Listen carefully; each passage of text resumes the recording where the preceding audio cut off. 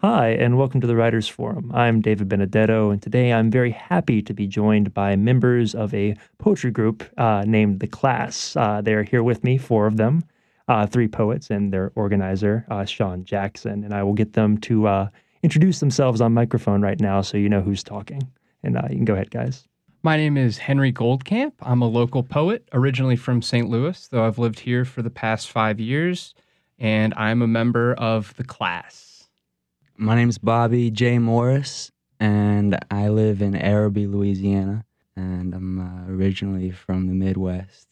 Hi, guys, and ladies, of course. I'm Kai Alexandra Mills, poetry named Kay Alexandra, and I originally Detroit native, schooling through Mississippi and New York, and now here in New Orleans, part of The Class. Yes. My name is Shawn Jackson. I'm the organizer coordinator with The Class. I'm very honored and privileged to be associated with this group of poets and writers. Oh, fantastic, guys. Well, thank you for being here today. I appreciate y'all coming on. Oh, you're welcome. Well, so for starters, how did The Class come to be? In April 2016, I, Shawn Jackson, served as a community partner to the New Orleans Public Library in a presentation of Dr. Peter Cooley. Dr. Peter Cooley is the 2016-2018 Louisiana State Poet Laureate.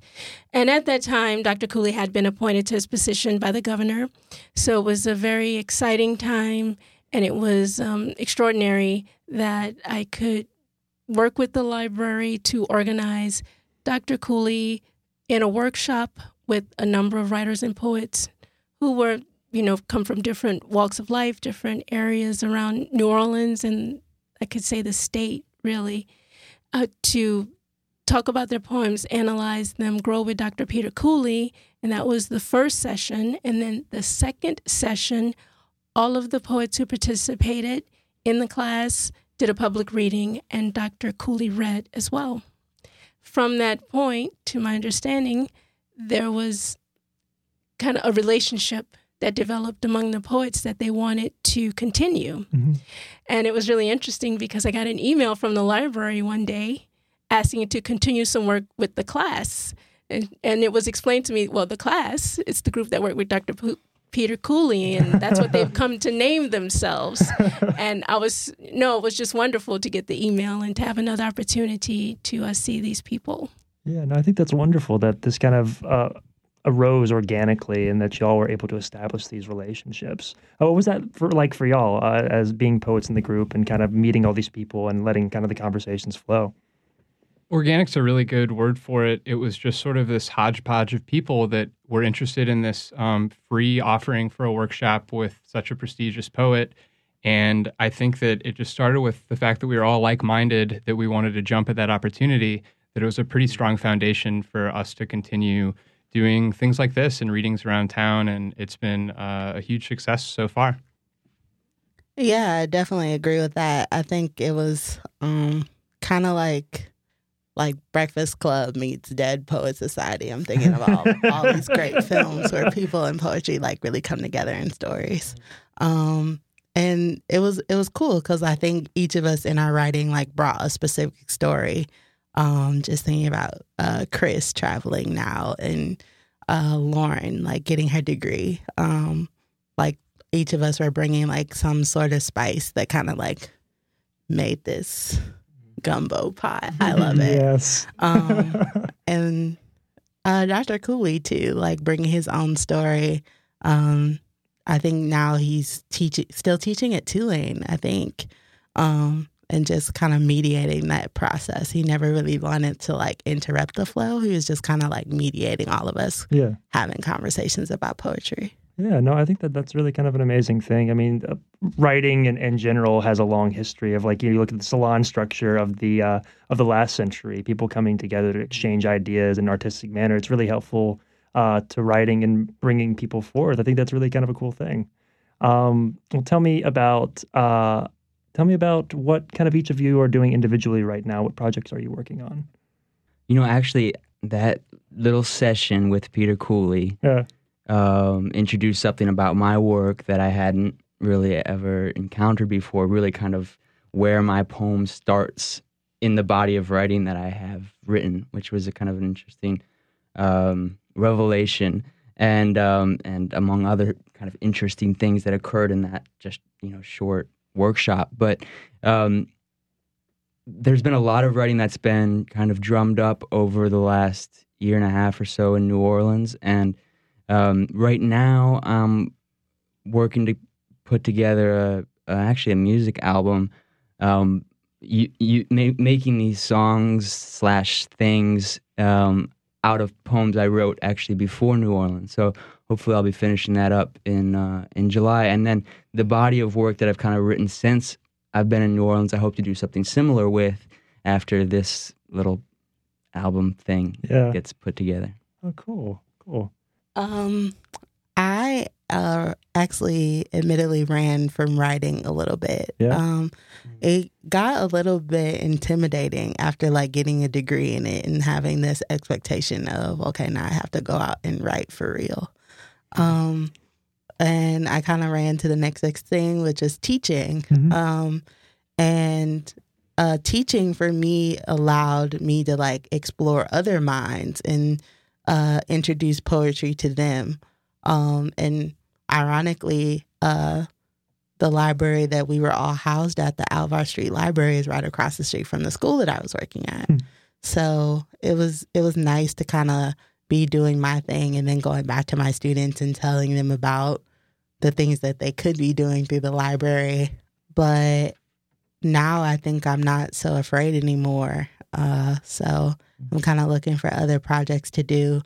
But the other side of it is advocacy work. I feel like writers have a responsibility to like be involved and like be the storytellers of what's going on. And New Orleans is having a really interesting change of pace right now. And that change of pace has led to me being approached with a good friend of mine to give firsthand accounts about the monuments being taken down. I'm really excited to like add to that experience and like see what other people come up with in terms of how the political climate of New Orleans is changing. That's interesting. That's a really interesting thing. And well, I'll let Henry go next, but I want to return to that actually. Piggybacking off of that, Kai, I think that my current project that I'm working on is a full-length poetry collection. Its working title right now is Denim Lemonade. And it sort of speaks to the other side of things and sort of a tongue-in-cheek approach of laziness is virtue.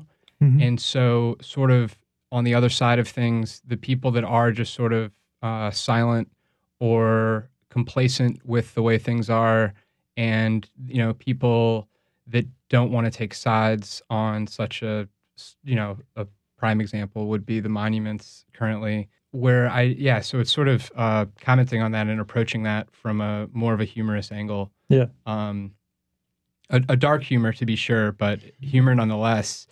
And so, I agree with that. As writers, you do have a responsibility to comment on the time that you're living in and the locale that you're living in as well. That's really kind of taken up most of my time is focusing on putting this manuscript together and in the process of submitting it to different publishers to get picked up. Yeah, great. Well, cool. And I think that is an interesting fact, and a thing I wanted to address with y'all is, what do you think it means to be a writer in New Orleans right now, and why is that important? And this is like strictly transplant speaking. I think it's really like eye-opening to come from the outside in and kind of get knee deep in the work. Mm-hmm. And getting to know your audience, getting to know yourself. Like Detroit and New Orleans have a lot of things in common, age and demographic included, mm-hmm. but you're still switching mindsets about regional differences, language, culture, traditions, religion, even the way that like people come together and present and like share their stories. There's a great collective of writers and poets in Detroit. My own family, I come from a collective of writers. I'm really excited to see my family grow in that. But to be able to like branch out and spread my wings and like get to know a different vibe of people here in New Orleans and like understand like what is it that's pressing them, what is it that makes them put pen to paper. That's really an interesting experience too, and like trying to see how that manifests into what's going on around us. It's heavy, but it's good. Yeah. What about you two?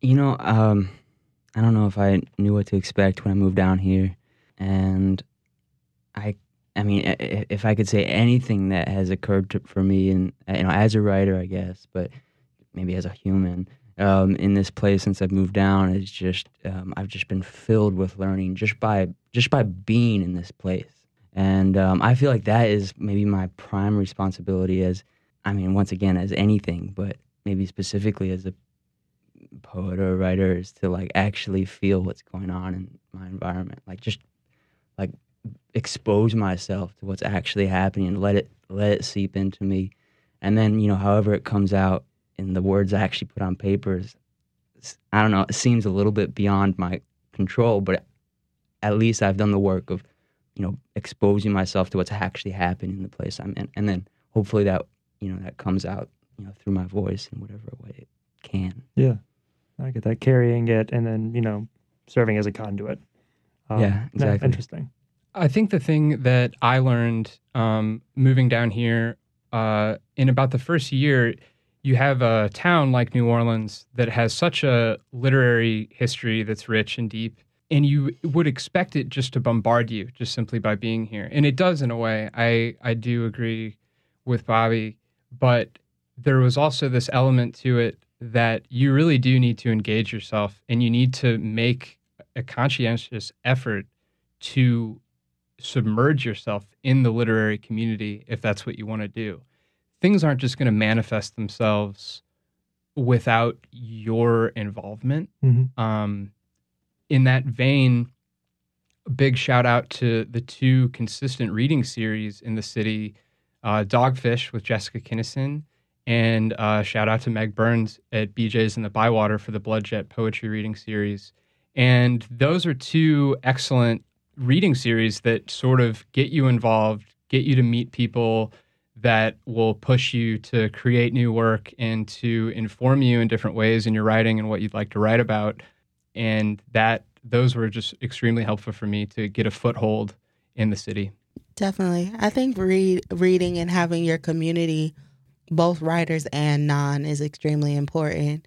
Like Dr. Cooley and I, like in a personal conversation, I get this storyteller vibe from you, and I think that you should start doing NPR's The Moth.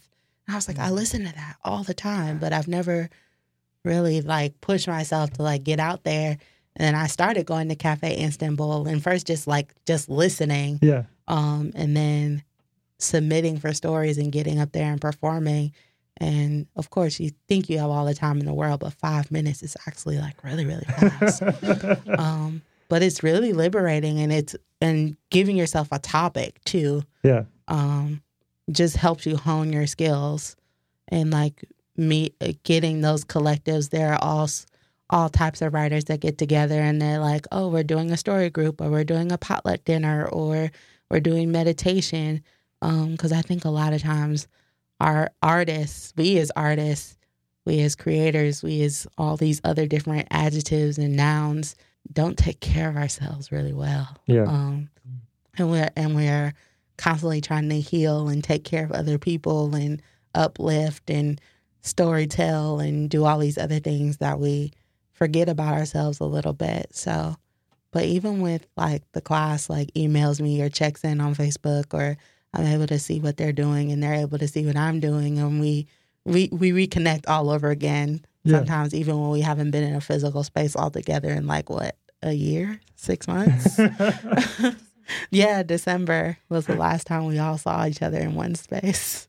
If I may, I think this is a great time to revisit a couple of things that have been introduced. And it's one, the Alvar Library branch, where the workshop and reading with Dr. Peter Cooley took place. And I just have to say that the staff at the New Orleans Public Library and the Alvar branch worked so hard to make this come together. It wasn't just a logistical project. It wasn't just programming that needed to be put in place so it could be on paper. Mm-hmm. There was this real concern and understanding that there needed to be time, there needed to be space. People needed to be comfortable. People needed to feel like they could write, they could explore. So it was about enriching the environment. And then also we are speaking about the class, which started at 12. We lost a few members, well, because a couple had other things to do. Mm-hmm.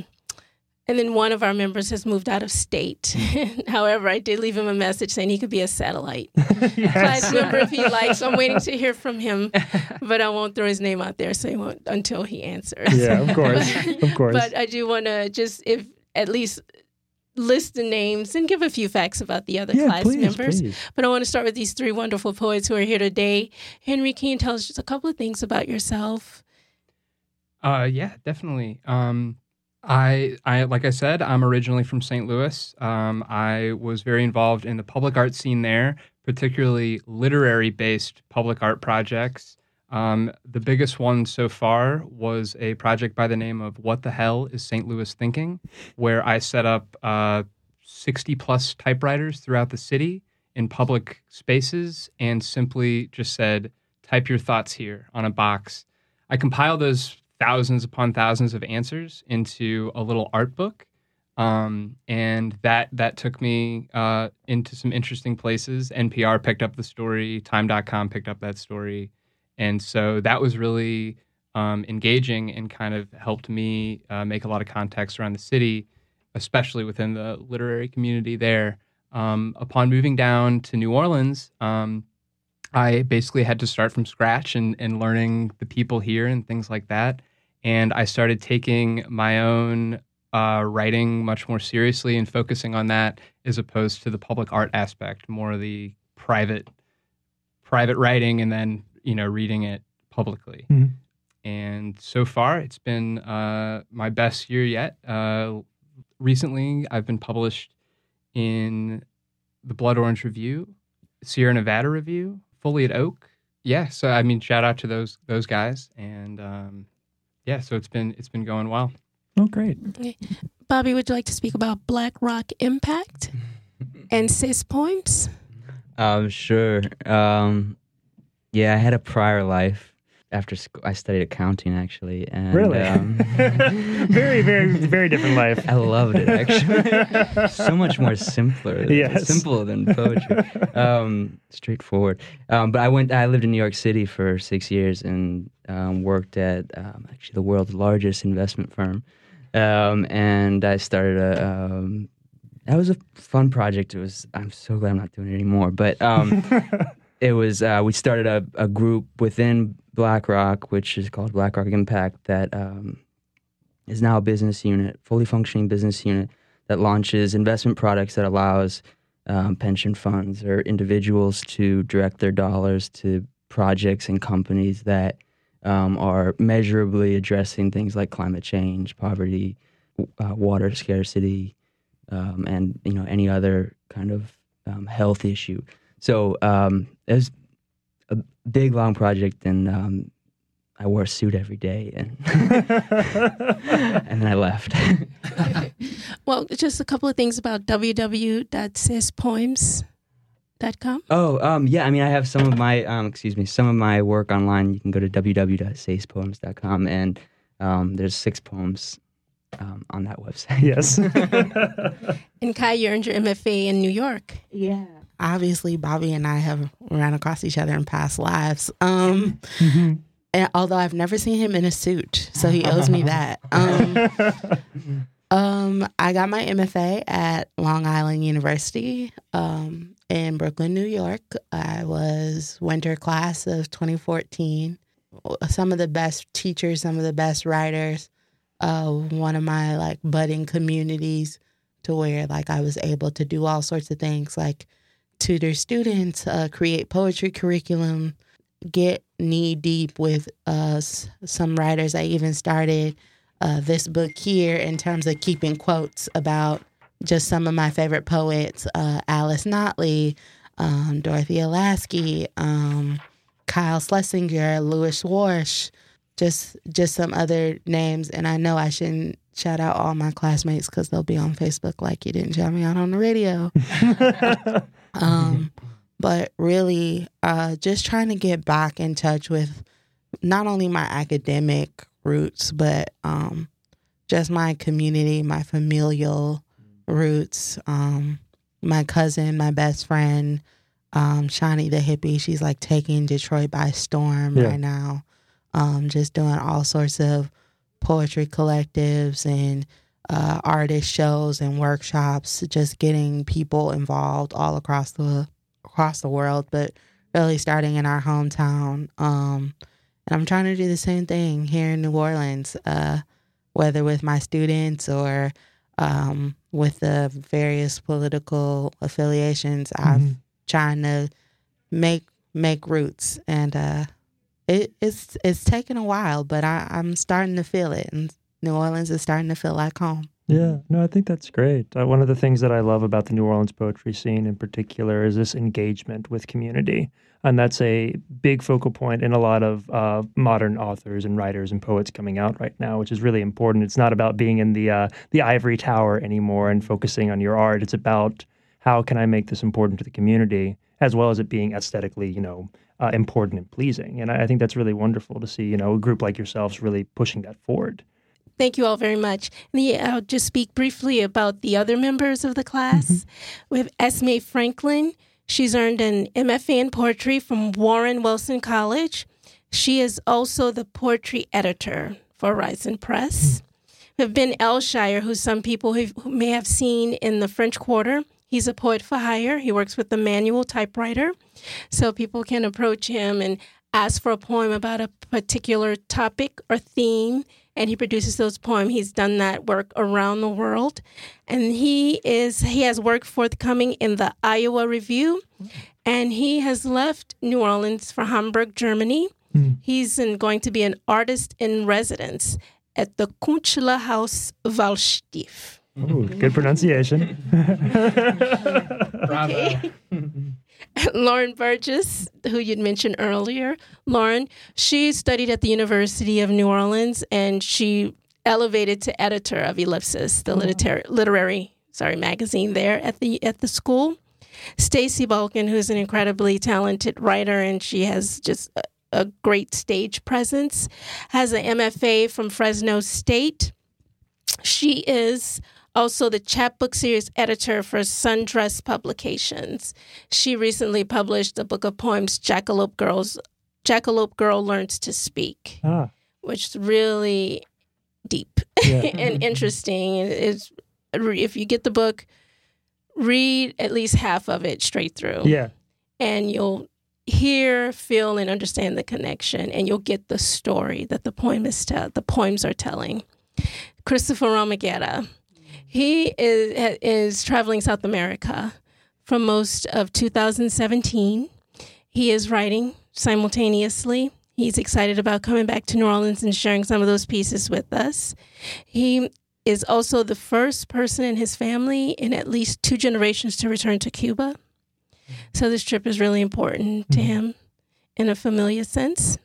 He's been published in the Middle Grey magazine and the Daily Beast. He's also done some political work. He did a reading before he left as a member of the class, but it was a solo reading. And he spoke about when he went to certain rallies and had certain experiences and were able to write about them. And Tiana Nobel.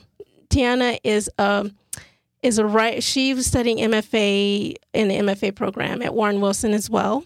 And she was also a teaching student, and she had the honor of being a Kundiman Fellow. So thank you very much. Oh, no problem. And Shawn, before you pass the mic back, we've gotten to talk with these wonderful people so far, but I did want to talk to you a little bit about, because you have a varied history in outreach and artistic endeavors, everything from working as a theater artist and educator to the project coordinator for the National Performance Network. Yes. What got you interested in being a proponent for the arts, and how have you continued to follow through with that? It was always my career goal to work in the arts. Yeah. My first focus was on what people may consider the commercial arts. Yeah. The feature films, the television shows, the more more of the larger entertainment presentations. And on my road to doing that, I got exposed to nonprofit arts. When I left college, first worked in public relations for a very short period of time, and then got on to touring with a theater group whose shows had a message.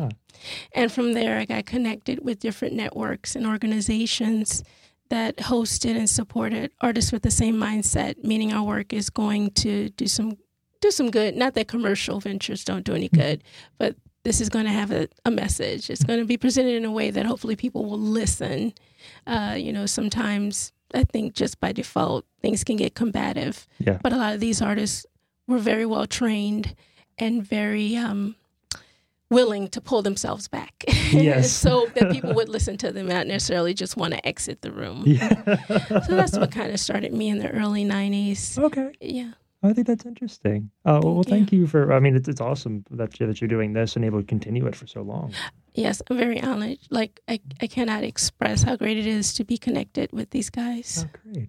Well, go ahead. I just wanted to say, I did want to just speak to that, and I think I speak for all three of us, that Shawn Jackson really is sort of the fuel on this fire and sort of keeps everybody on their toes and keeps this thing going. And it really is an open heart of gratitude from all of us for everything that she's done to keep this going and to keep in touch. And really, she is up there with Mr. Rogers in my book, with just the generous spirit. And it's just wonderful to have her on board with us. And she really is the sort of the captain of the class, I would say. Oh, thank you. I'm getting a T-shirt. Oh, Captain, my Captain. No, I having been in a relationship with a poet for a long time, sometimes working with poets can be like herding cats. So it's very much appreciated. I know. With the class poets, like a lot of artists I know, they're extraordinary. They really are, and they're incredibly talented, which you'll hear. And I hope agree with me when they do their poems here today. No, definitely. Speaking of which, I would love if each of you could read a few selections of works that you have with you right here. Have at it, Henry. Absolutely. So these are all from my working collection, Denim Lemonade. And again, that is a tongue-in-cheek approach to laziness as a virtue. And so we're going to start in the past, and this is just ekphrastically from a denim fashion book that I have, and it was a picture of the Levi's 501s, but it was the 1953 version. And so I just sort of meditated on that photograph, and it's really it's a beautiful fabric, and it's a beautiful jean. And so this is a poem that came from that. Levi Strauss & Company 501 jeans circa 1953. I pet the fur of your ochre thread, your white speckled skin of night mountains, cursing their murk into your legs while your stiff tag predicts the future mile, welcomes my fresh kill of belt, its rotten shoulder and working copper rivets like resplendent boulders eddying blood out of their smooth navels just after a cloudburst's quiet yawn, gleeking the California countryside you sprouted from, grown strong from the discipline, blooming smoke of both factory and field, two horses pulling at my leathery, wet breath, whose hanging dew always floats west. Dawn sparks its stodgy red tag, numbers hot like a trigger or rig stitching up a lake. Its heliolatry, blinkered in white glimmerings, boasts its wares, tiny golden blue flakes, superstitious as God when he holds his breath whenever galloping by hell. And so to juxtapose that, we have the more modern day sort of calling out, not particularly millennials, but not all. This is called Denim Lemonade as Jellyfish. My hair bear roommate was hungover. Me too. I make a grilled cheese sandwich, barely. First bite, all the cheese spills onto my bare foot, scalding hot.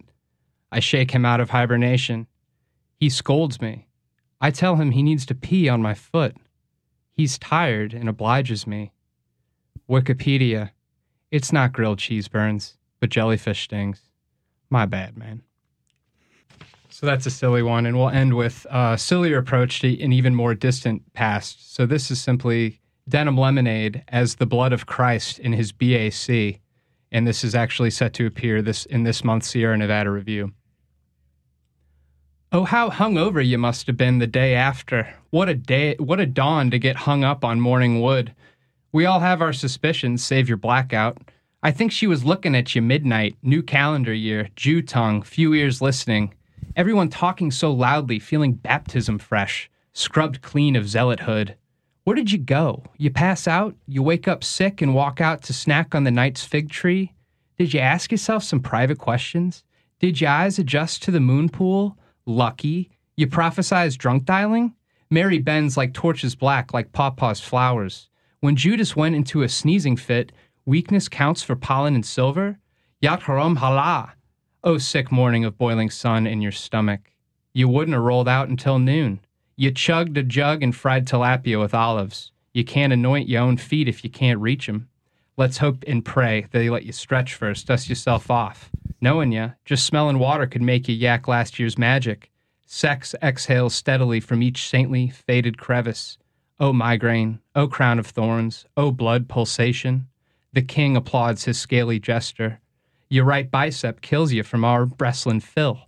We know the nails hurt because a damn nail in your wrist would still hurt now. Not much changed since. Red leaks into yellow bruised shore. Sand blanket, grunting green hell, soft noises of worried family waking, yawning, sinking back to sleep in sweat, snorts, farts, turns away, cluttered wagons rolling past your clay window, screws rattle between your jolly sin and your big mistake. Thank you, Henry. Thank you. It's called a lecture. I saw this gentleman once talk to his own kind from a pulpit. I saw him give nothing of him, and yet give them floods of things. He wanted to pass by him. He looked at them as if they were the ones he needed to keep away. He sent floods of things at them. I saw him try to keep them away, and yet they had no choice but to advance. The flood behind them was more tangible. The flood behind them was more dark. The flood behind them had no space. It wasn't that they wanted to advance upon him. It wasn't that he had anything they wanted. It wasn't that he had anything they didn't want. He just was facing the wrong way. This is called I'm So Far Gone. I will not eat your broken food, in order that you might cry. I cannot stomach any more of it. My soul has chosen otherwise for me, and so I leave you, with what you claim to be important. I hope to God you don't find company, lest it allow you tolerate your exile any longer. You are looking for anyone to dine with you on your old dinner, the same dinner you've been eating since high school. I cannot join you there, old friend. I cannot confirm a lie you seem to need more of before it's made apparent to the one who initially felt it, who initially was lied to. Keep going, my brother, but my dinners, my dining on past dinners, have ceased to provide any additional sense of gratification.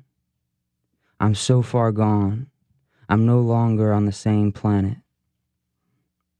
This is called I Just Want to Be in Your Swimming Pool All Night. You think your kiss has no power. You think the world doesn't know you either. Your holiness has been hidden to you, but the wolves haven't gotten it neither. We're left waiting for your face, and we're not all that frustrated either. Your beauty has to get to be known by you, and that ain't a task we're up for neither. You wear the garb you bought in heaven, and you wouldn't give it up so easily either. You know there's power in your step tonight, and you ain't afraid of it neither. The glory has come upon you, my dear, and your body ain't rejecting it either. Now bring it all upon us, dear, 'cause we don't want to be here neither. I just want to be in your swimming pool all night. I don't want to go home in the morning either. Thank you so much, Bobby. Yep. And Kai, bring it on home. I'll try. To give a little background about my first piece, earlier last year, or this year, dates start to blur. Nikki Giovanni was in town, and she gave a really great insight into her relationship with James Baldwin. And one of my favorite places in the city, the Contemporary Arts Center, had this lecture for James Baldwin with a film series and presentation, and her speaking obviously is just phenomenal, as well as Clint Smith, who's one of my favorite poetry books this year, Counting Descent, was just amazing. So I wrote this piece about her. In the presence of Nikki G. Hearing her speak was like, my favorite auntie invited me to dinner because I was finally old enough to drink. Except instead of getting drunk, we got high instead, off the advice your mama wouldn't give you. 'Cause young ladies don't talk like that, you know. That straight talk, no chasing the bull that small talk brings. Stop doing ish you wouldn't want to do with people you don't like, she said. And though we all hear advice on self-care, preserving your spirit and protecting your aura, it ain't the same as a woman with hair as salty as the rim of a margarita glass telling you once and for all that those who don't matter don't mind, and those who don't matter should mind they mother freaking business. She name dropped with the class of an Upper East Sider instead of someone who had been hustling books with crooks off Broadway. My hands hurt from the finger snapping and tongue smacking because I wanted to be above the applause. For the goddess turned poet who happened to pledge the baddest sorority and the mention of sisterhood, so cool in the resume she didn't even check mine. And just like your favorite auntie, she completely forgot what she was supposed to be talking about, but that didn't matter to the confidence of one who always has some cool-ish to say. It's been a minute since I've had some cool-ish to say, to address the writer in the room and the listener at the door, just hoping to see what this woman's gonna say next, praying that the questions linger on her mind like her poetry remains on mine. And kind of keeping with that, I have a piece that is not titled yet, but it is dedicated to the four corners of my world. I feel like, again, with like community building and being a writer and being a Black woman, you have these pillars that kind of hold you up all the time. And my pillars are, they wouldn't say that they're perfect, but they are perfect for me. So this is for Clarissa Milan Kern, Chantel Watkins, Kristen Gary, and Raven Douglas. Poetry is nothing more than writing spells, and I am embraced by witches, enchantments that cannot be quite encapsulated, very often imitated by the intimidated, the essence of the Black woman. Wherever hippies or sorcerers or billionaires abound, their radical ravenness, their light, their joy, their sisterhood surrounds me, little old me. Because when I am alone, I weaken in the mirror of my own falsehoods.